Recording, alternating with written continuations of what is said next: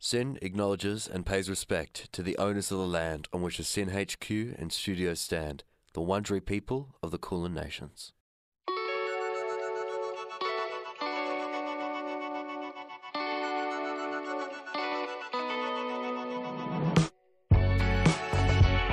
Bringing you the best new music from Melbourne and across the country. Online or on the radio, this is The Hoist. Giving local music a lift on Sin.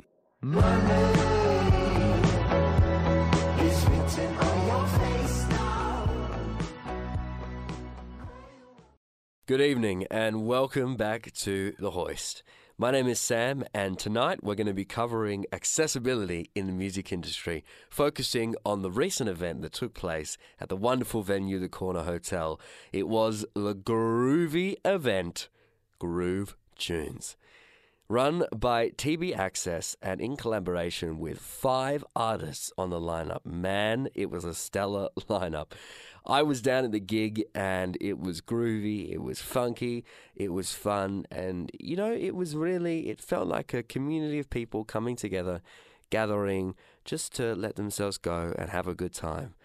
Today we sit down and have a chat with various voices talking about accessibility and inclusion throughout Australia and Melbourne and their respective venues and music scenes. I talked with Lara, who's the venue manager at the Corner Hotel. We talked with Dina, who runs TB Access and also put on Groove Tunes this year and last year, which was the first ever year that it ran. I also had a chat with some wonderful behind-the-scene voices and some of the artists on the lineup. We're doing about a 90-minute special tonight. It's going to be awesome. We're going to play some records from some of the artists on the lineup too. So I really hope you enjoy and get some more insights into what it means to create and be a part of safe and inclusive spaces in the music world. But first, I'm going to throw it to Dina. She's going to talk about what Groove Tunes is and what it means to her to be a part of an accessible and inclusive world in music. First of all, I wanted to ask you, what are your thoughts going into this? How was last year's Groove Tunes? Were you surprised by the turnout, by what happened at the event? It's sold out already, the first ticket releases. That's so exciting.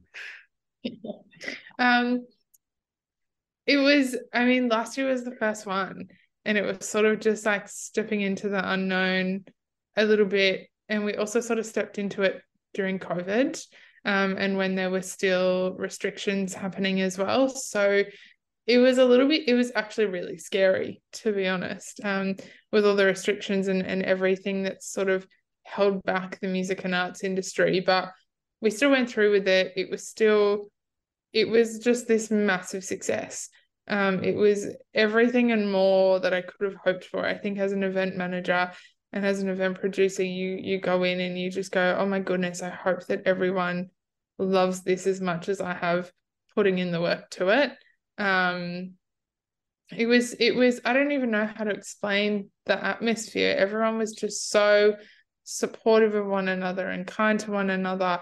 Everyone was talking and dancing together, and it was just like this one big sort of community that came together and, supported all of the artists on stage, whether they lived with a disability or not. And it was just really wonderful to see our artists be supported in that sense as well, especially some of the artists with lived experience that haven't had that opportunity to share a main stage. So it was, really special. Can you tell me a little bit more about TB Access and the work you guys do and what it takes to put on an event like Groove Tunes? TB is a specialist access consultancy for creative industries. So we work with venues, events of all sizes, festivals. We work with artists, we run workshops. So anything that kind of falls under that creative industries umbrella, TB supports people in their accessibility journey in that. So we have 3 main goals that we try to achieve at TB. One of them is supporting artists with lived experience and advocating for artists with lived experience. The second is educating, and we do that through the workshops that we run. We constantly bring in interns, volunteers, provide training across the country.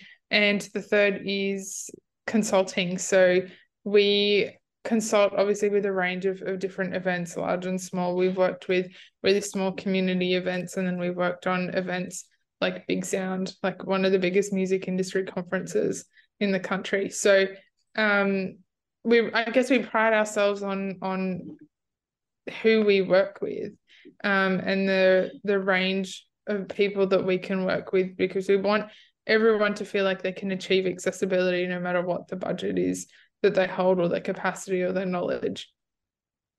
When you're consulting for big festivals or a big event, what are some of the considerations that you take into account going into it? And are there things that you notice that the festival organizers are really surprised by? They're like, oh wow, I didn't even think about that. And you're like, yeah, well, let's implement it. I think big and small events, it's sort of the same concerns, is that people go, oh my goodness, accessibility is going to cost me so much money. I'm going to have to redo my bathroom. I'm going to have to implement a ramp here. I'm going to have to put a lift in here, and it's going to cost me so much, when access doesn't have to cost a lot of money. There's a lot of in-house sort of quick wins that you can do, that I think people are really surprised by.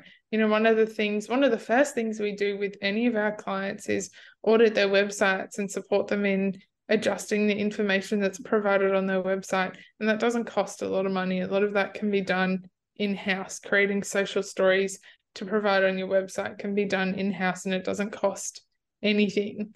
So there's a lot of those sort of quick and easy wins that people are really surprised by, that won't cost them that much.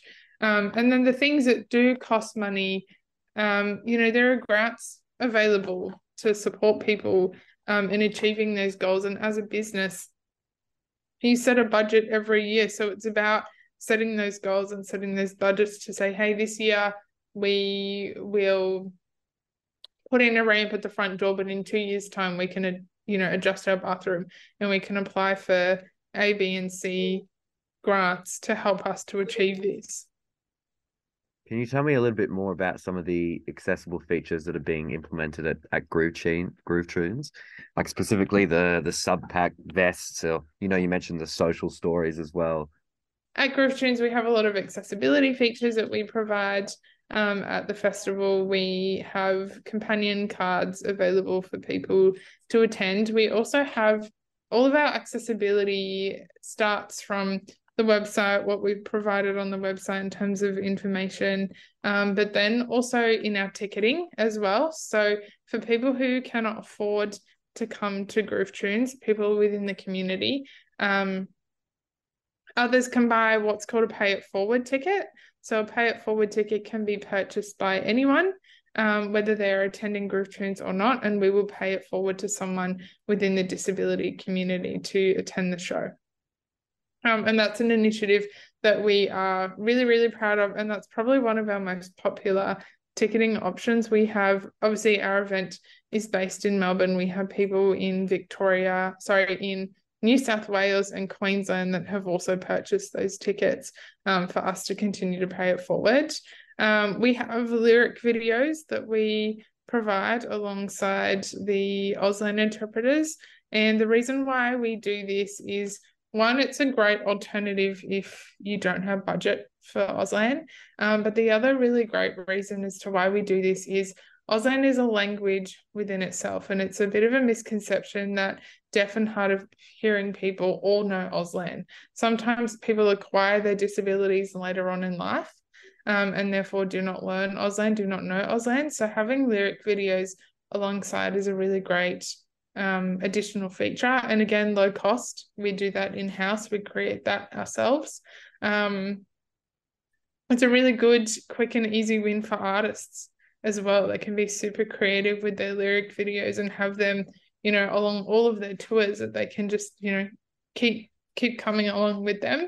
But we also, something that we're really, really excited about this year are our sub-pack vests. So we didn't have those last year.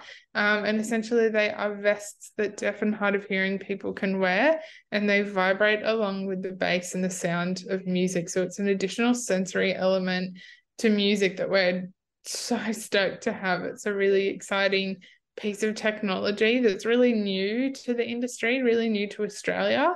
And we've got a couple of them at the show. So we've purposely picked a lineup that's super upbeat and really fun that'll go really well with those vests as well. Why do you choose the Corner Hotel as the venue to host Groove Tunes? That's a really good question.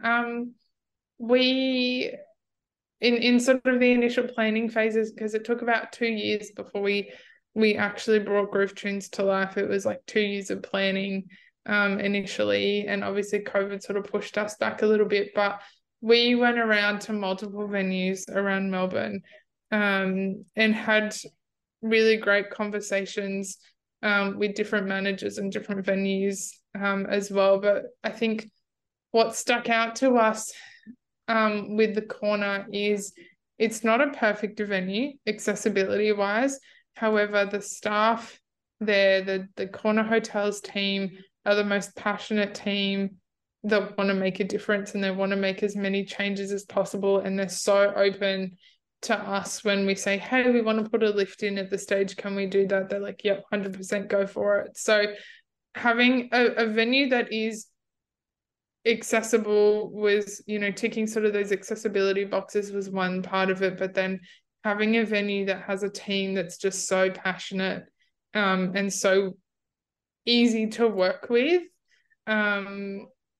just makes our job so much better and so much easier. And we've just built this really great relationship with the Corner Hotel.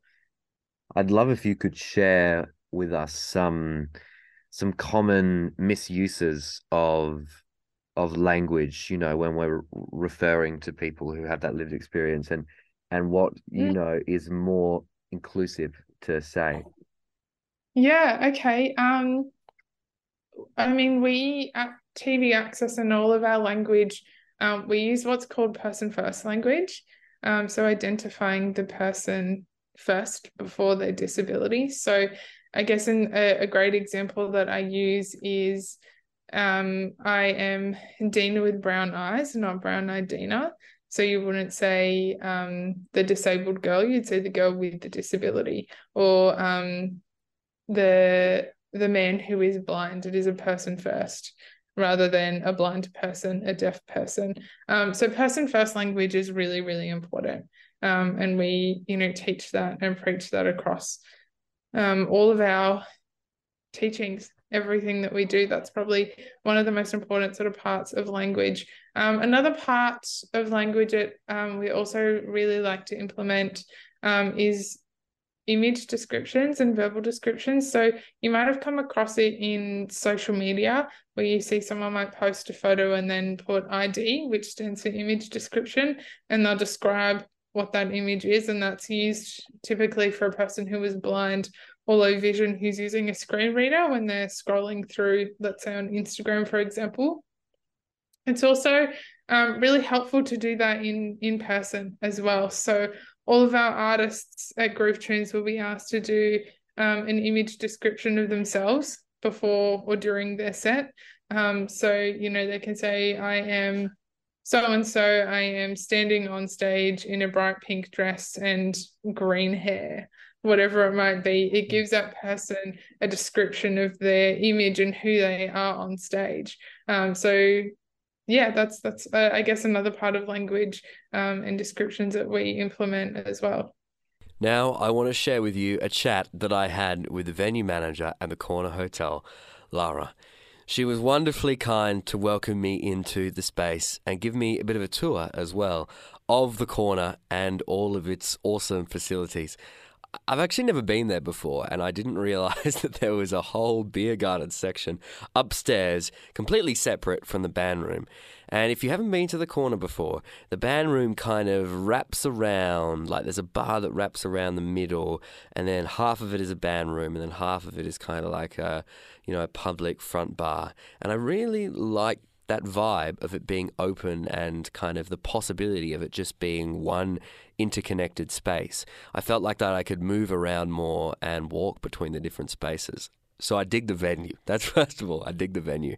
And it was really cool walking in there, having a look at the walls and just the icons that have played in this space. I think I spent like 15 minutes just looking from poster to poster and seeing all of these bands that I like. Where was I in 2018 when this person was playing? I should have been here. I should have come to see this gig. But Lara shared some wonderful insights into accessibility at the corner and what that means. And as I was saying, the fact that they have a dedicated website, a dedicated space to talking about accessibility in their venue and saying this part of the venue is accessible and this part is maybe not as much, or here are the accessible toilets, here's how to access them, here's what you do if you're in this situation. And obviously there's so much work that needs to be done throughout the industry. That's something that I'm learning whilst I'm talking to all of these people, is that none of us are up to the level that we should be existing as people, as music fans, as music lovers, and putting that energy into really thinking and focusing on how we can create spaces that are more inclusive for everybody, for all people that are coming into the venues. And I think that's something that I've taken away from this experience, and that I hope you feel similarly after hearing this conversation, hearing the conversations I've had with other people. It was really refreshing to hear that Lara, someone who is in a position of power, who does run a venue as iconic as the Corner, is really thinking about these things and taking into consideration what moves and what steps they can do to create that more inclusive environment. Anyways, here's our chat. I hope you enjoy. Here it is. Well, because you've been in this role since 2016, for 7 years, how would you describe the Corner Hotel? In my opinion, it's unique because it's one of these special places that, we can cater for so many different people. Like, there's people that love the band room and the front bar, and they come into gigs and they wouldn't even know that we've got a beer garden upstairs. Well, then we've got the people that come in upstairs to the beer garden, and then they go, "Oh, you do like music?" Or we have music fans, we have footy fans, we have, somebody's playing down the road, we've got all of their fans coming through. And it's in sort of, in my experience of working in different venues, Corner is there's people from I don't want to say weirdly strong, but really strong connections here, which is really lovely.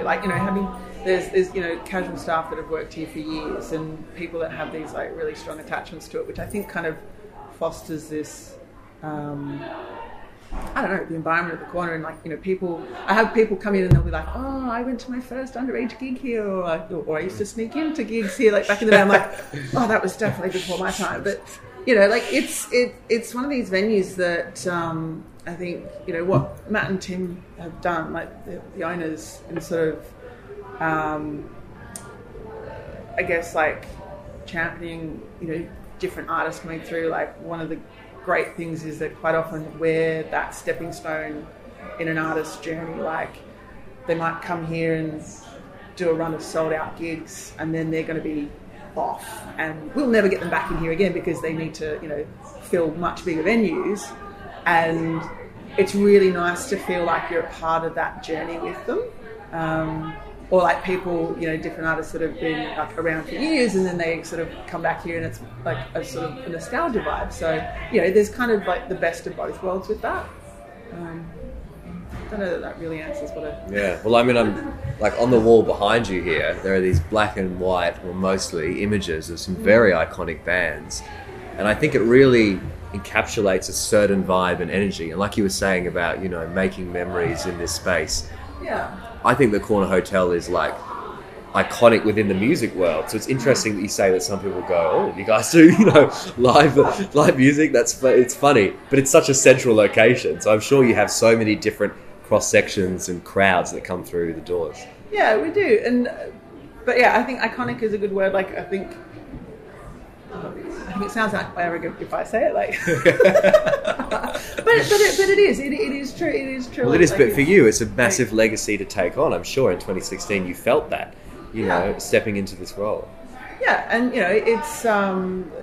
it's a venue that holds a very dear place in a lot of people's hearts, and so you kind of want to look after that. You want to sort of help it evolve and help it adapt, but also retain that character of the venue that is, something special, like a special experience for people when they come in.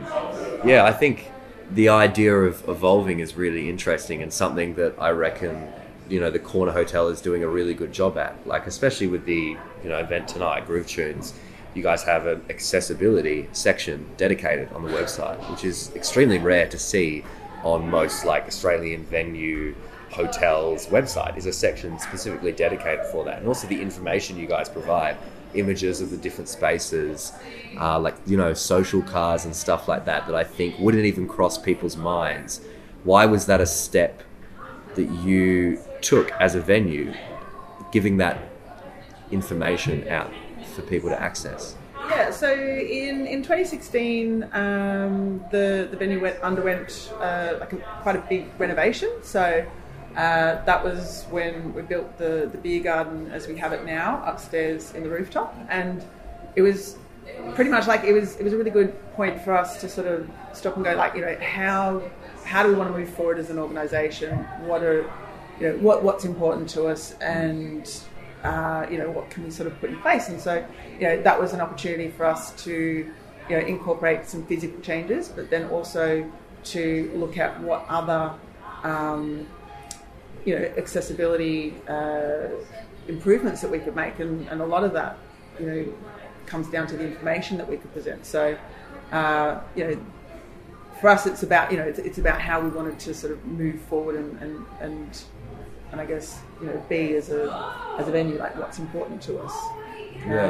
So there was a lot of focus put into that, and I think a lot of people focus on hang on, is it steps, lifts, ramps, like the physical stuff, and then when you talk to people with lived experience and actually get some advice from people, that you go, a lot of it is stuff that you can actually do.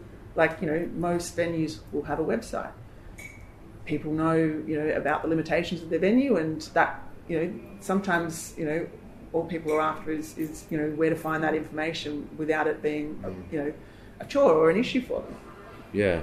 Would you class the Corner as a safe, inclusive and accessible space? Well, we're always striving to be that. I mean, I don't think we're perfect by any means, and I think it's it's a continual journey, but it is something that we are always working towards, whether it's inclusion from an accessibility point of view, or from creating safer spaces for having a gender neutral bathroom, kind of like catering to a diverse range of people that can come into the venue, and making sure that it's welcoming for everyone. Yeah, I know there was some specified training that took place recently with some volunteers for tonight's show, and also some staff from the Corner. Is there specific training that's implemented into the process when someone applies for a job here and before their first shift that you do in terms of safety and inclusion, and making sure the staff understand what to do if situations arise? We have an induction session that we do with staff. So when we're recruiting people, and we get them in and we go, okay, cool, we like you, come and work here. We put them through an induction session which outlines our different values, our safer spaces policy. We also incorporate that with our security guards, because the security guards are contractors, but we have an agreement with the provider that I won't have any guards that come and work in the venue until they've actually done a venue induction with us, the same way that we do it with staff, because quite often they are the first experience that somebody has with the venue when they come into the front door. So we've made that kind of a condition of coming and working here, so that it's kind of set that these are our values, and if you're on board, great, we can all be on the journey together. And if I've never yet had somebody that goes, oh, actually I disagree with this, and not come back. But it's kind of like if people want to work here, this is kind of the process that we go through with them. What would that process look like in action? If I came into the venue and I was feeling unsafe, I wanted somewhere quieter to go, I needed that hand, and I approached a member of staff, what would that conversation be like? Well, it would depend on the situation. But if you were feeling unsafe because of the interactions with somebody else, or you just wanted to go to a quieter space, we've got a quieter space at the front entrance with the little couches. It's close to the security guards, so that you can feel like there's a reassuring presence there. Generally, if you approached a member of staff, they would call a supervisor or a manager to come and talk to you and work out what the situation is and what it is that you needed in terms of addressing whatever had gone on. Well, it is really nice to hear your insights in on that, because I feel like when you are managing such a lively and busy space, it can be very easy just to stick with the regular crowd that comes in and not try to think, okay, how can we invite perhaps people that didn't even consider coming here because there wasn't even that accessibility, a possibility there. And reading for tonight, like some of the lowered bar, I think that's something that originally people go, oh, lowered bar, how does that work? And it's it's as easy as just 2 tables and and a cloth, right? Yeah. So I think that's great, and all it takes, I feel, I get the vibe is just a little bit of staff training and saying, hey, can you make sure to serve people at this bar as well, and simple stuff like that. Adina was saying that it is very DIY, and it's not, even on a financial level, it's not as big and massive as people conceive it to be. I think people get daunted because maybe they don't. I think sometimes people are afraid to ask the wrong thing or say the wrong thing or do the wrong thing, and I think that it's people. Yeah, they're afraid of doing the wrong thing, so they think, oh, well, I can't necessarily do that. But we kind of approach it as well, if we can learn from it, and it's a simple. It might actually be something really, really simple. I mean, if we've got posters or we've got menus, we can do something in plain print. It's a simple change. It's not like we're going, cool, reinvent the wheel. It's about going, okay, what can you actually do? And some of the things for instance, our little QR codes that we have on the tables, that was something that we brought in from COVID because of, when we had all the restrictions in place. And now it's, we won't take it out because it's really good from a visibility point of view, because, people now can just look on their phones and go through it, and it doesn't matter about whether they're going to the bar or not, or that's really looking handling a physical menu, and you can also have a look at it on the website before you come, and that was not even something that when we put it in, it was because of COVID restrictions and not being able to have full contact with people, and it's been a real benefit as well.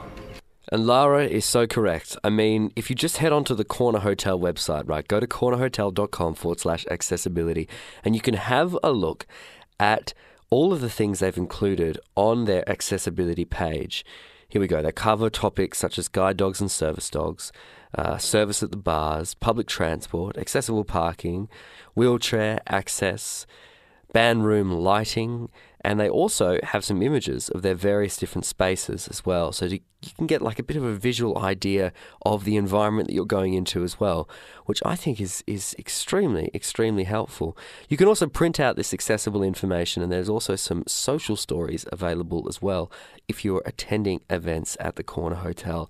And I love this, man. I mean, this is miles beyond so many other websites that I've come across when I'm looking at, purchasing tickets. Why wouldn't anywhere else have this kind of information so easily accessible? I wanted to know from Lara, though, what her advice was to other people who are in these positions of power in terms of creating more inclusive and accessible spaces.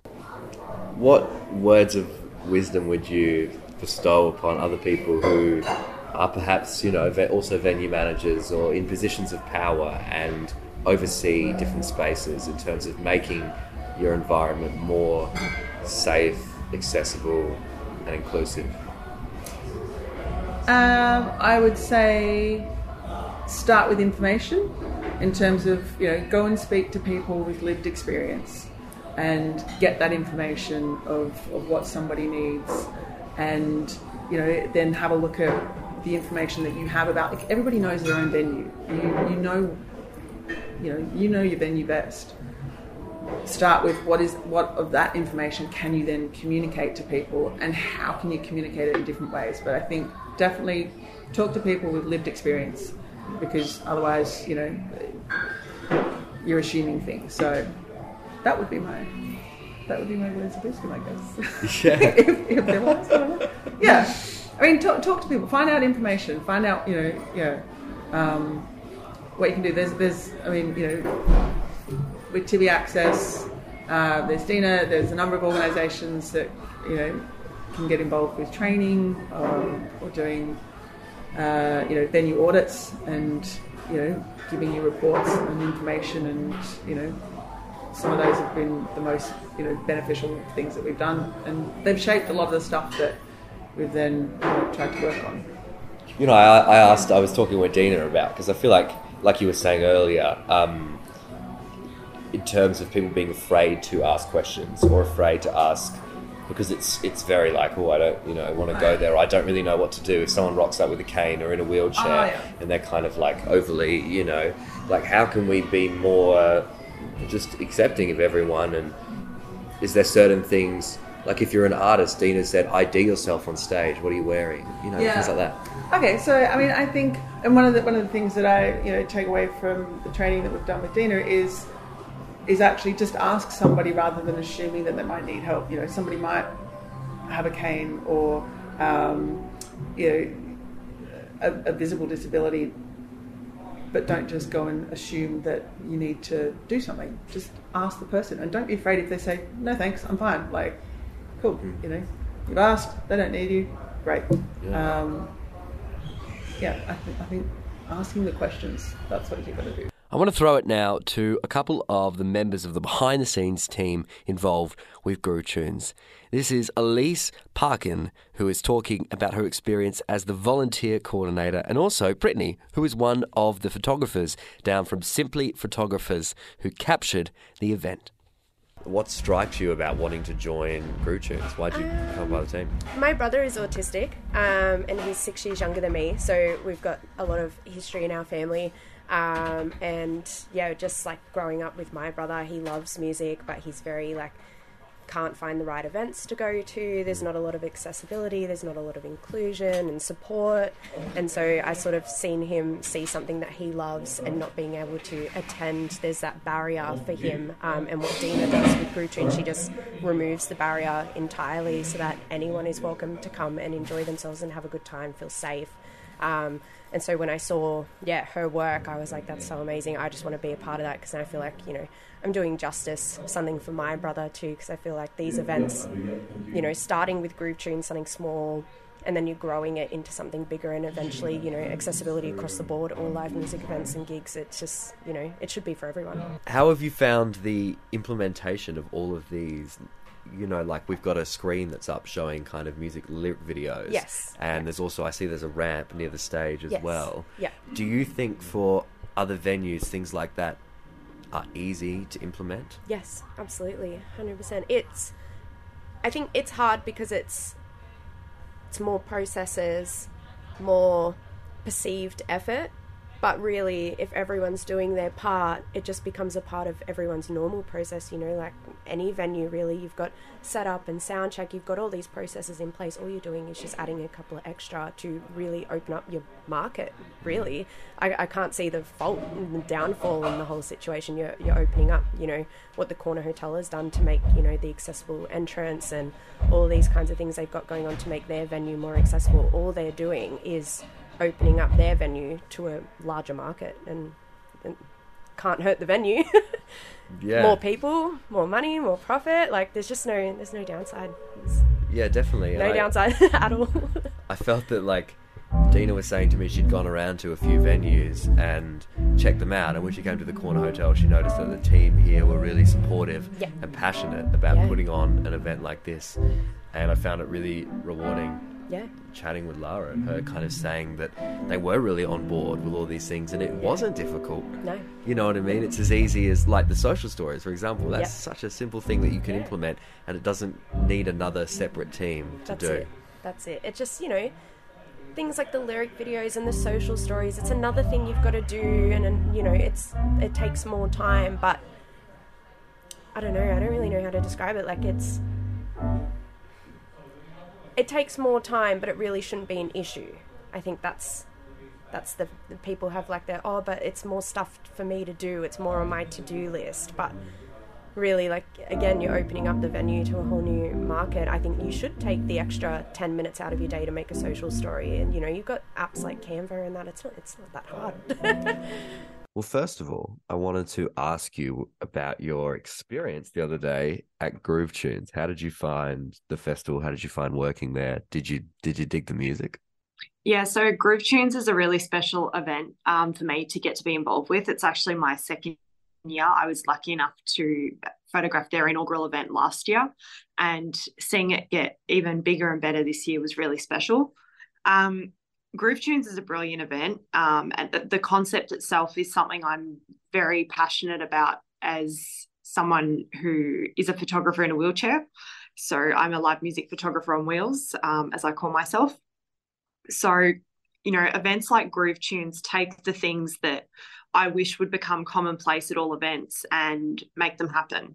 So things like, even the addition of the sub-pack vests for people who are hard of hearing or deaf and that sort of thing, to actually be able to feel the music was, a brilliant inclusion, and something I had only seen before at one festival, I think. And, even things like having a bar that's at it, that it's at an accessible height. Obviously the venue that they chose as well is one that doesn't pose a lot of accessibility issues in terms of being flat to get in and that sort of thing. So, there was obviously thought that went into that sort of thing as well. A green room that doesn't have stairs to access, which is quite commonplace within the music industry, I found. It was a really special event, and I dug the music. It was really good. I actually hadn't worked with any of those bands or artists previously before, so it was great to see some new talent, and there was a bit of diversity on the lineup too. Cool Out Sun were definitely a favorite for me, and Volley. Yeah, I had a lovely chat with Lara at the corner the other day, and she seemed really passionate and driven. And like she really cared about wanting to make the space more accessible and inclusive. And that was a really refreshing takeaway. The fact that they have like a dedicated space on their website to accessibility that you can access before you're coming into the space, so you can feel more comfortable. For yourself, is that something that obviously it's something you consider, but to what extent do you consider that when you go out and photograph live music? So I'm known for pretty much doing anything, whatever it takes to get the shot kind of thing. But I am definitely a big advocate for venues having that sort of information available to people, so that, even things that might be as simple in the sense of, including them on a website, but things like, whether there's stairs or how many stairs there are and that sort of thing, because you might get a person who's in a wheelchair but can do stairs, or then you've got those that can't, or those that might only be able to do a couple of stairs. And so it just gives people that added information available to them when they are making the choice to go out and see a concert and that sort of thing. But I think as well, with this event specifically, the event took away all those sort of usual barriers, because there were things that were thought of that people often don't even consider themselves, like for people that may have, sensory issues where they become overstimulated and that sort of thing. There was a sensory area available with some, some colouring in and some various, like things to do that offered that safe place where people could escape to if they needed that. Do you think venues across Melbourne are doing enough in terms of accessibility? Definitely not. Definitely not. And the other thing I found as well is there's sort of the sense of they might consider accessibility when it comes to getting people in the front door. But then once they're in the front door, that's it. You know, there might be 2 flights of stairs up to the green room or the backstage area. And, you know, this is for speaking as someone who works in the industry, but this also impacts and restricts access for musicians themselves who may have disabilities, who mightn't be able to do stairs, or, you know, even things such as having parking available near the venue, like, you know, disabled parking, you know, can make a huge difference. And going back to the inclusion of accessibility information on the website, it's such a simple gesture, but it can make a world of difference. Now I want to throw it to some conversations I had with some of the artists on the Groove Tunes lineup. Cool Out Sun, Volley K and Betty Ford had some wonderful insights to share with me about their experience at Groove Tunes and how they feel about accessibility within the music world. So here they are. What was that experience like for you playing at Groove Tunes? How did you find it? It was really cool. I really enjoyed playing. Like, you know, a lot of, how do you say it without seeming rude? A lot of audiences take everything for granted and are there and they're just getting pissed and acting like idiots, and artists and the whole experience of being out and amongst people is just like, whatever. It's all about me. I'm getting pissed and rah. And when you're at the events where audience is like, yo, this is awesome. I can be in here. I want to check this out. This act's great. The people performing are really considering the audience. Also having interpreters on side of stage who were just amazing. You know, it's like it's a wider circumference of an experience. And I found the energy that the audience gives, the consideration and energy as a performer. I just think all around it's a really, really cool experience. Very holistic and awesome. Yeah, I find it interesting that you, like, I love your presence, man, and your focus, you know. And I know you go around to a lot of like youth groups and, you know, school like workshops and kind of act as a mentor in a lot of people's lives. Why is it special to have that relationship in someone's life? Because that's what it is to be human, have relationships. And I think that's something that's being pushed on us to have pulled apart, is to not be human, to not have relationships. And that's something I love about live performance is it's an immediate access to a deep place that's face to face and not via a screen. You can immediately give energy, you can immediately receive energy, you can very quickly share intimacy with people you don't necessarily know but can know for the moment. I think that's beautiful. And I think you know, that kind of exchange is what it is for me to be human. I think it's what matters, and you get that through music. Also the vibration, you know, after all that time that shall not be mentioned, those 2 years, when people started going out and were hearing speakers, actual large speakers that run through their bodies for the first time in, for some people, years. The reaction that had on people, even on myself, like, oh my gosh, I forgot how a kick drum felt, versus hearing it on earpods or laptop speakers or even a home system. It's not the same. And so, you know, pushing that through people, like the way we mix music and how we mix it and why, for what we want sonically, seeing people get hit with that very human and organic approach to sound. I just love it. I love the exchange. I love sharing that.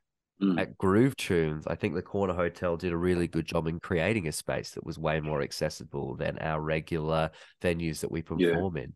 Did you find that experience different when you were playing? And do you think venues are doing enough when it comes to accessibility? Yeah, I would like to see what was happening at the Corner with Groove Tunes happen way more. It was really cool. And I keep saying there's a line in a song we did, a song we've not released called Oh Hell Yeah.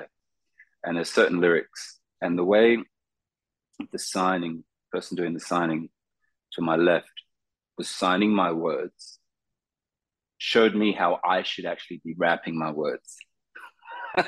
The attitude and the way she was moving, I was just like, holy moly, like I want to be more like you when I do this. And like it gave me a sense of I have the right to show more and have more movement in my body and express myself the way she did. The audience that was in there was space for people. The the general energy was just amazing. Having lyrics up that people can check out. I mean, sometimes obviously people just want to go out and just party or whatever, but I like the consciousness. I like the presence that it brings. Yeah, I would love to see more of that, if possible, where possible. If not always, at least often, you know? Do you think we have inclusive and accessible venues across Australia? I think we we don't um, we don't have. I think we're getting better. I think we're getting better in allowing the venues to be accessible, and it's really encouraging. And being, especially being part of, especially being part of and being invited to these festivals, and it's really encouraging for me, and knowing that people that all walks of life can enter now, and you know it's not just catering just for the able, and not just you know catering just for the people with that have sight and people that have good ears, but it's everyone, and I love that, and I think we're definitely stepping the right to the right path. Can you tell me a little bit about your story? I believe you have a vision impairment and just what it's like living with that Yeah, and how so you interact differently, with music in the industry.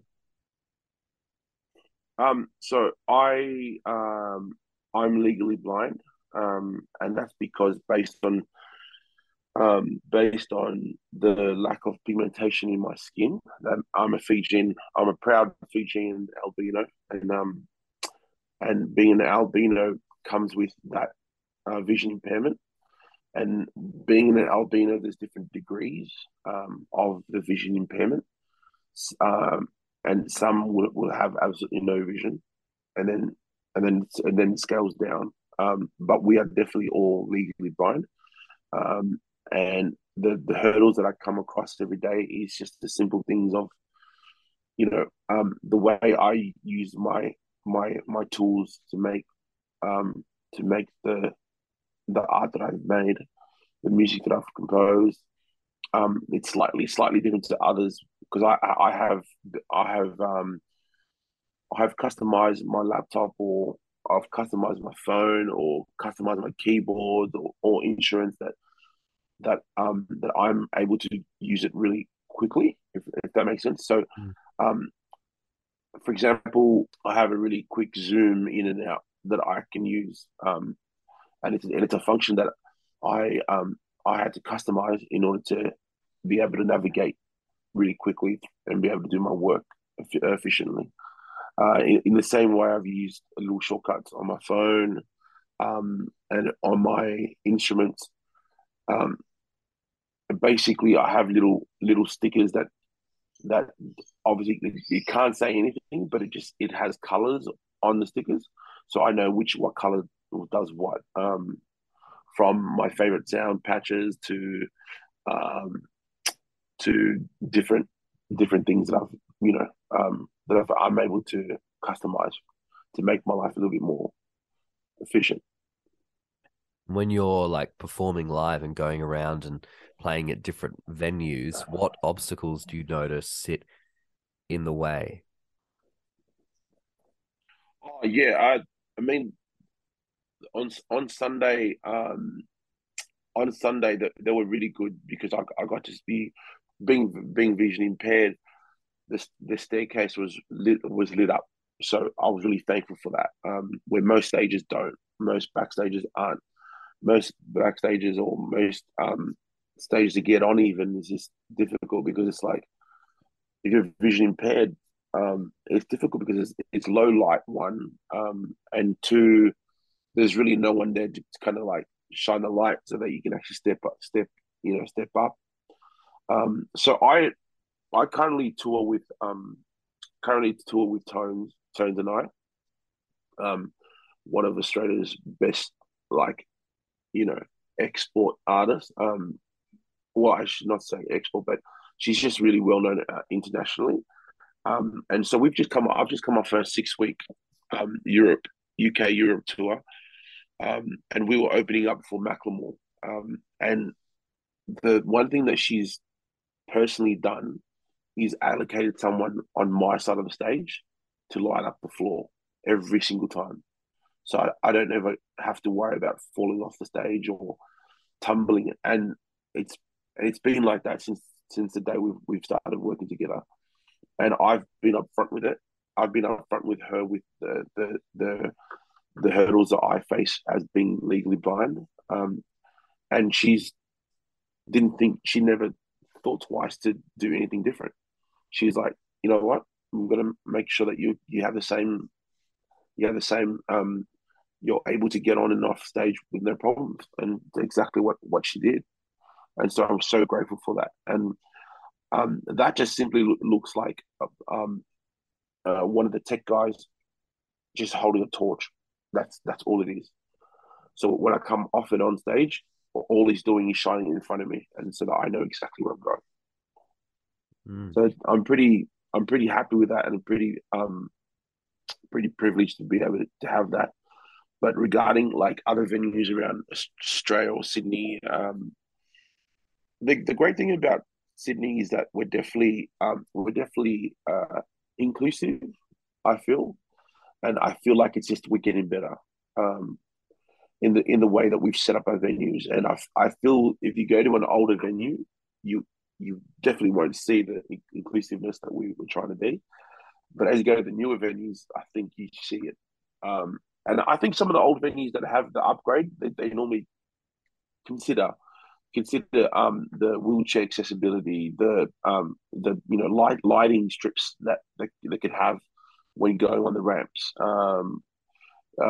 signs that are illuminated or with fluoro on them, things like that. I think it's great.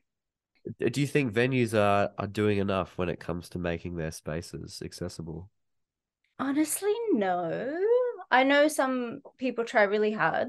And a lot of the time when I talk to people at different venues, they're not the owners or anything, so they can't, decide to, take this wall down and put one up here or whatever. I don't expect things like that from them, but it's legally required that businesses and venues should be accessible, and I find a good majority just aren't, like, at all. And you'll be very, very lucky to find even just like an accessible toilet, let alone an accessible entrance into a lot of places. And I always sort of email places whenever I see anything, even if I'm not going to go there, just of like, by the way, is this fully accessible? Because if they don't think about it, they're not going to know a lot of the time. A lot of them don't know that, it's a legal requirement. And, they might think, oh, well, it's good enough that, say, we got a little ramp. But, what about the door that's in front of the ramp? Can somebody open that if they're in a wheelchair or if they're on crutches or something? How are you expecting people to open these things and get in, let alone other sort of access needs like a lowered bar or interpreters at certain things, or like the flashing lights and things like that. If you need a little sensory sort of room, places won't have that. You'll be really lucky to have an entrance that you can get on. If doesn't have a ramp, maybe it only has like one step, which still isn't accessible. But even if you have, I don't know, say something like with a limp or something, that's still going to be difficult. You may technically be able to get in, but it's certainly not going to be easy or, feel welcoming or anything like that, And luckily, a lot of my local places, we talk about this a lot because I often use either a walker or a cane or my mobility scooter. So I'll have to ask them, like, wait, is it downstairs or upstairs, whatever. And they'll specifically organize things around how I can access it. But a lot of places are just like, oh, sorry, no, you can't get in, maybe next time. And it's just like, you realize disabled people we're about a quarter of the population. That's a huge amount to sort of just discount and not even really invite in, So I'd like to think many are trying their hardest and maybe they're just a little bit ignorant to a lot of it. But yeah, I kind of think they sort of put it into a too hard basket sometimes and just think, oh, well, they can't come. That's all right. They're not our audience anyway. And you think, well, we like things, we like to go to events and, parties and see bands or, go out for drinks or whatever it is. And yeah, I get really excited when we can, but unfortunately it doesn't seem to be really open to us a lot of the time. Yeah. Do you think, Groove Tunes was penned as the most anticipated accessible gig on the calendar? Yeah, Are totally. gigs like that rare? Do they happen often? No, not at all. Like the only sort of times I've really seen it even advertised or anything like that is with Groove Tunes this year and last year, and some parts of Ability Fest where I know that's still outside and there's like still a lot of grass and things like that, so that can still be difficult for a lot of people. I do know that they have some paths like that you can go on if you're in a wheelchair, because obviously it's a lot harder to do it on the grass and things like that. But in my opinion, I still don't think it's as accessible as what Groove Tunes is. And yeah, so it's a huge sort of event because there's just so different accessible things in there for so many different types of disabilities or chronic illnesses. But like they were saying on the night, this really is like the basics. This should be everywhere. It's not too difficult to be able to actually be welcoming to people and to have their needs met. This really should be the bare minimum. So we shouldn't have to be this excited about the minimum. But if we make a big deal out of it and tell everyone, look, this is amazing, and it's not like it is $1 trillion to cost or whatever, then we can actually get other people to think, hey, yeah, maybe we should get some interpreters, or maybe we should put some lyrics up screen, or have at least a temporary ramp or something you can put up there for places that if you can't have it. I know like some heritage buildings you can't change and everything, but I think you still can. Just because a building was ableist in the past doesn't mean it still has to be. There's got to be ways around that, but it's unfortunately very, very rare. So for something like this to happen, and the fact even that like the pricing is accessible as well, that's just an amazing thing to happen. Because if you go to a festival, it's going to be hundreds of dollars a lot of the time, and we got 5 great people to see here, hours and hours of entertainment, and in all different sort of aspects, it's accessible for a whole bunch of different people, and it's just amazing.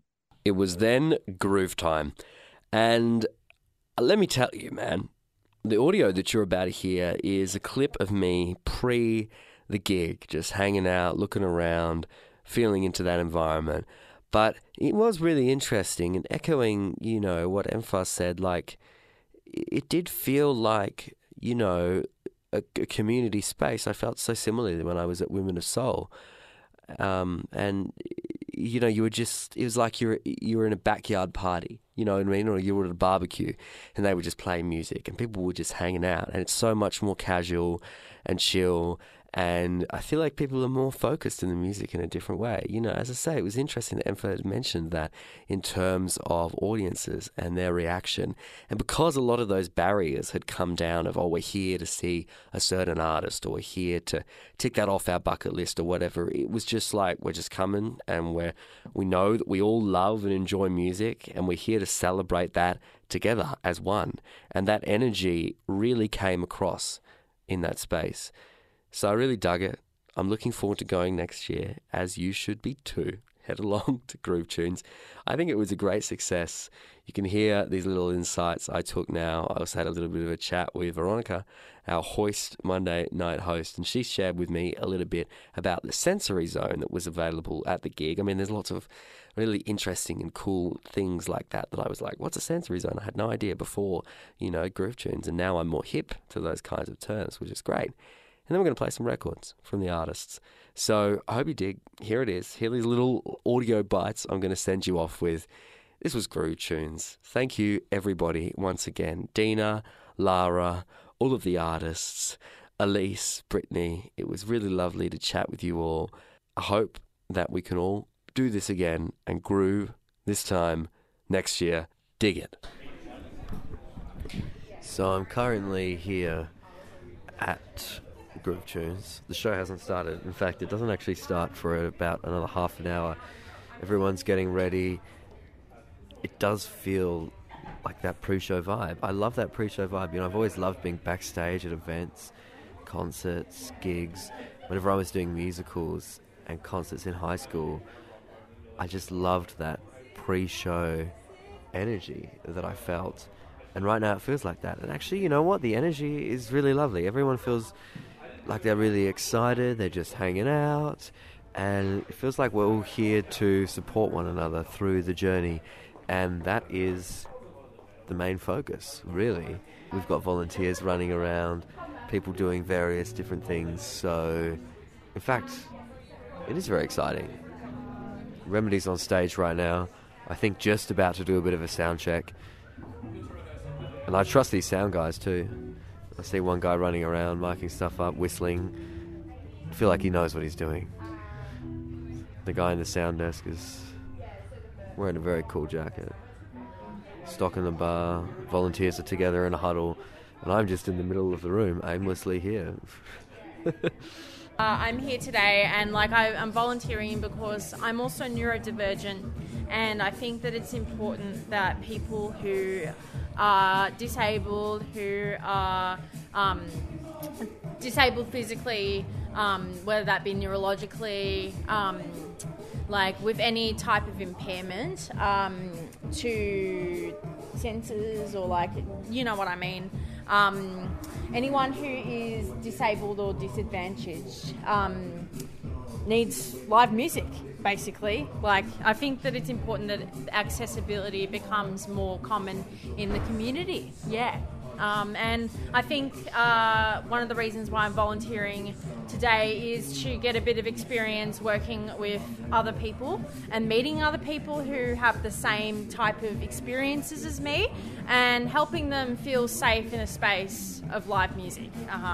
Yeah, I'm here for fun as well. I want to have a good time. I want to have a boogie. Bit of a dance. Bit of a dance, yeah. So, we are currently in the sensory zone. Yes. No one is here yet, so we get a little bit of a sneak preview of what happens in the sensory zone. When I first heard there's going to be a sensory zone, I thought, stuff that can elevate your senses or whatever. But it's actually very opposite to that. Yeah, it is. What is the sensory zone? I mean, look, there is some stuff that still elevates the senses, of course, but the sensory zone is pretty much an area where you can just go and you can kind of give your senses a bit of a break if the live music is a bit too much in terms of the sound, and if it's too much in terms of what's going on the stage, in terms of the lighting and everything. You might have somebody, for example, who has, even though I think that they've worked this out to make this not happen, but somebody who has epilepsy or who has maybe sensory overloads, have a space where they can come to and then chill out. Well, I think you know what time it is now. It's time for some music. After all, we are on the radio. This is a radio station, and I feel like I've neglected you of some music for this past 40 minutes. I hope you have taken a lot of wonderful insights, though, out of what you've heard. And man, did some of these people have some really wonderful things to share. It's really got me thinking about when I go into spaces or when I put events on or create things, how I can make spaces and environments that are more safe and more inclusive and more accessible so that we can all dance and boogie together. So now let's hear some records from some of the artists on the lineup. We're going to start it off with a hot one from Volley K. This is called Never Alone. Thank you so much again. My name is Sam. This is The Hoist, and you're on SYN.